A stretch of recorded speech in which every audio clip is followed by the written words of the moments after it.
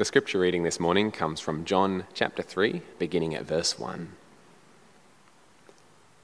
Now there was a Pharisee, a man named Nicodemus, who was a member of the Jewish ruling council. He came to Jesus at night and said, "Rabbi, we know that you are a teacher who has come from God, for no one could perform the signs you are doing if God were not with him." Jesus replied, "Very truly I tell you, no one can see the kingdom of God unless they are born again." "How can someone be born when they are old?" Nicodemus asked. "Surely they cannot enter a second time into their mother's womb to be born."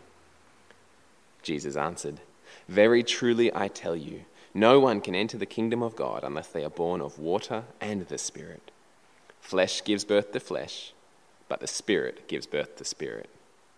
You should not be surprised at me saying, 'You must be born again.' The wind blows wherever it pleases. You hear its sound, but you cannot tell where it comes from or where it is going. So it is with everyone born of the Spirit." "How can that be?" Nicodemus asked. "You are Israel's teacher," said Jesus, "and do you not understand these things? Very truly I tell you, we speak of what we know and we testify of what we have seen, but still you people do not accept our testimony. I have spoken to you of earthly things and you do not believe me. How then will you believe if I speak of heavenly things? No one has ever gone into heaven except the one who came from heaven, the Son of Man. Just as Moses lifted up the snake in the wilderness, so the Son of Man must be lifted up, that everyone who believes may have eternal life in him." This is the word of the Lord. Let's pray. Father God, open our eyes to see your word this morning and to see you in your word this morning. Help us understand Jesus' words now. Help us to not just understand them, but to be changed by them. For your glory, we pray. Amen. Now, I'm going to have a short sermon this morning because I want to make room for two other small sermons, really. That's what they are when we have baptism and communion. They are the word enacted. These two other little things we're going to see. First, we're going to witness the smallest pool party you've ever seen. The pool is reasonably sized, but the guest list is very small. Just one person. Just Rihanna swimming by herself in our little ice bath that we have out the front there. But then after the little pool party, we're going to have the tiniest little meal you've ever seen. Bread so small that you'll inhale and you'll wonder where it went. Drinking out of the tiniest little glasses you've ever seen. It's a tiny feast of celebration. But the thing about these two tiny signs, the solo swim and the miniature meal, is that they make really big claims. When we eat and drink that tiny meal, we are together making a statement, making a claim that every single wrong thing that we've ever done has been completely wiped away. Every harsh word, every nasty thought, every bit of greed and pride in your heart taken away. That's a really big claim to make. And when Rihanna does the ice bath challenge, she's making a statement too. It's a public statement. She's invited you to witness it. It's a bold statement because she's going to stand up in front of all of you and tell you that she belongs to the God who made the universe. That she has been adopted into his family. That's an outrageous claim. She's going to tell you that she is 100% confident that she is going to live forever with God. That's a huge claim to make. And friends, the reason we can make these claims, the reason we can know that our sins are forgiven, the reason Rihanna can know that she belongs to God is because of the words that Jesus speaks in verse 3 of John chapter 3. He says, "Very truly I tell you, no one can see the kingdom of God unless they are born again." No one can see the kingdom of God. No one can get to heaven. No one can ever truly live unless they are born again. But what does that mean? I'm sure you've heard that phrase before. It probably conjures up thoughts of a particular kind of Christian. You know, there's Christians and then there's born-agains. And it may not necessarily be a positive connotation. It may be. But you might hear that word and think of a sort of fundamentalist, ultra-conservative kind of Christian, probably from the American South. For some of you, it might make you think of people who have had a really dramatic conversion experience. But Jesus actually says something quite different. We have all these thoughts about what it means to be born again. Jesus has a very clear idea, because he says there are no Christians who are not born again. He says, unless you are born again, then he is not your king. And so this morning in John 3, I want to show you 3 things about being born again. First, why you need it. Second, how you get it. And third, how you know you have it. Why you need it, how you get it, how you know you have it.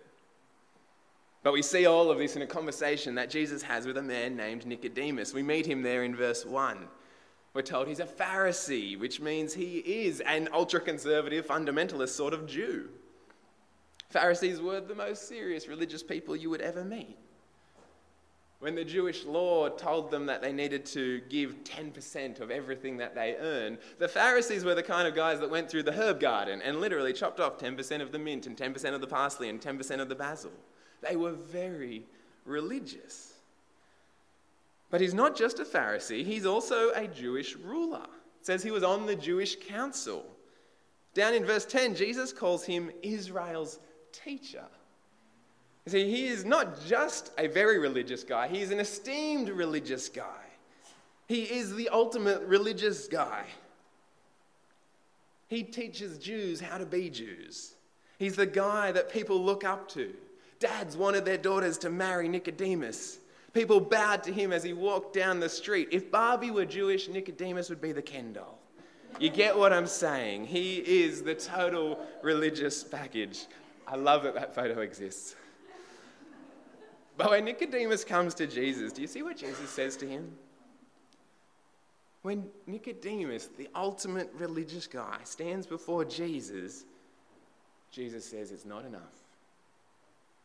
You are very religious, but it is not enough. You are not good enough for God. And just imagine what Nicodemus is thinking about that. What is Jesus talking about? Doesn't he know who I am? If I'm not good enough, who is? And that's exactly the point Jesus is trying to make. Even Nicodemus, religious guru, even he cannot earn a place in God's kingdom. Even he is not good enough. And no amount of religious law-keeping will change that. No amount of Bible study will make a difference to that. No amount of church attended or money given or communion taken, not even being baptized, will make you right before God. If you want to be right before God, if you want to see his kingdom, if you want to live with Jesus as your king, Jesus says you must be born again. And he says it 3 times. Verse 3, verse 5, verse 7. You must be born again. And friends, if it's true for Nicodemus, who just oozes godliness, how much more must it be true for people like you and me? Have you ever noticed the real estate ads for houses that need a bit of work? And the ad will say it needs some TLC, or it has potential. It's just a bit of a fixer-upper. Or maybe it's a renovator's delight. You know, quite often we actually think of ourselves in the same sort of category. When we consider what God thinks of us, well, I know I'm not perfect, but I've got potential. I'm just a bit of a fixer-upper. I know I need to get better at. I know I need to stop doing. And when we're saying that, what we're really saying is I can deal with my sin myself. We're saying I can fix this. But do you see what Jesus says? You can't fix your sin. It's not a matter of trying harder or doing more. Because friends, you're not a fixer-upper. You're a knock-down and rebuild. You won't please God by working at your life. You need a new one, a new life. You need to start again. You need to be born again. And so friends, hear me. Whether you're a Christian this morning or not, whether you're not sure about where you're at with Jesus, all of us need to hear this morning. There is only one solution to the problem of our sin. It's not religion. It's not going to church. It's definitely not trying harder. There is only one solution. You must be born again. Our sin means we need it, but how do we get it? How do we become born again? Really, it's the wrong question because in one sense, we can't do anything to get it. You see how stupid the question is, right? When you try and ask a baby how it got born. What did you do to bring yourself into the world? Have a think about it. I'll tell you what you did, and your mum will back me up. Nothing. You did nothing. You were a passenger. It just happened to you. And just as you were completely powerless to birth yourself into this world, you are completely powerless to get born again. It's not up to you because it's not something that you do. It's something that is done to you and for you. Now, in John 3, Nicodemus thinks it's something that he has to do. Jesus tells him he must be born again, and straight away he starts thinking, I wonder... Wait, you're not telling me I need to go into my mother's womb again, are you? He's confused because earning God's favour, earning his place in God's kingdom is the only category that Nicodemus has. It's the only way he knows how to think about being God's people. But you can't earn it. The only way to get it is to receive it. It's a gift. It's the Holy Spirit, God himself, who gives us this second birth. We see that in verse 6. Jesus says flesh gives birth to flesh. Humans give birth to humans. But it's the Spirit, God's Spirit, who gives birth to spirit. It's a Holy Spirit who can make you born again. It's the Holy Spirit who can give you new life, and he does it through Jesus' work on the cross. Down in verse 14, Jesus says, just as Moses lifted up the snake in the wilderness, it's a reference back to Exodus where God provided healing from his judgment. He provided a way out of his judgment through a serpent that Moses had to hold up and they had to look at it. But Jesus says, just as Moses held up the serpent in the wilderness, the Son of Man, he's him talking about himself, must be lifted up on the cross, that everyone who believes may have eternal life in him. Now, do you see? You can't get it. You can't earn it. You have to receive it. It's a gift. And friends, that's exactly what Rihanna's going to do in just a moment. She's not doing something out there. She's receiving something. She's taking hold of promises that God makes to all of us, of free and full forgiveness in Jesus. She's not earning it. In fact, quite the opposite. She's publicly declaring that she can't earn it. She's getting up in front of you to say, I can't do anything to become right before God, except for what he has done for me. Our sin means we need to be born again. The grace of God means we can be born again. But quickly and just lastly, how do you know you've got it? How do you know if you are born again? What does it look like? Will born again Christians continue to sin? Yes. Will they still face temptation? Yes. Will you still struggle in lots of ways? Yes. You're not going to see a magical change in Rihanna this afternoon. How do you know you've been born again? How do you know that your life has been given this fresh start that Jesus speaks of here? Well, the first sign is that you believe.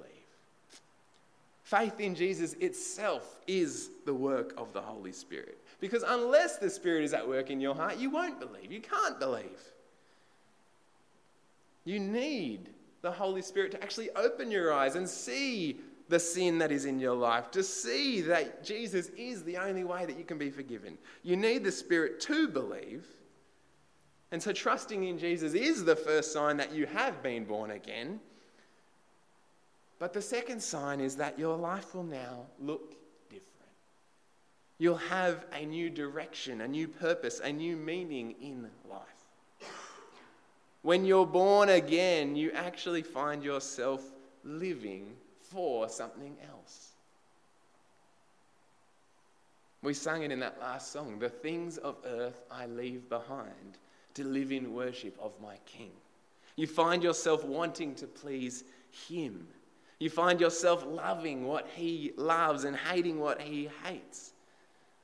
Friends, when you're born again, you'll have a new authority in your life. You'll stop seeing the world based on what your friends say, or based on what your parents say, or based on what society around us says. You'll start to see the world by what God says. He will be the authority in your life. You'll want to obey him, and you'll see that as a good thing, not as an oppressive thing. Friends, when you're born again, your life has a whole new direction. A direction that's still influenced by sin, that's still tempted by sin, but with a new purpose, a new desire, a new motivation. You'll have a fresh start, a new life. And friends, you'll get to enjoy it forever. And so my question for you this morning is, have you been born again? Have you taken hold of this offer that Jesus makes to you to have a fresh start in life?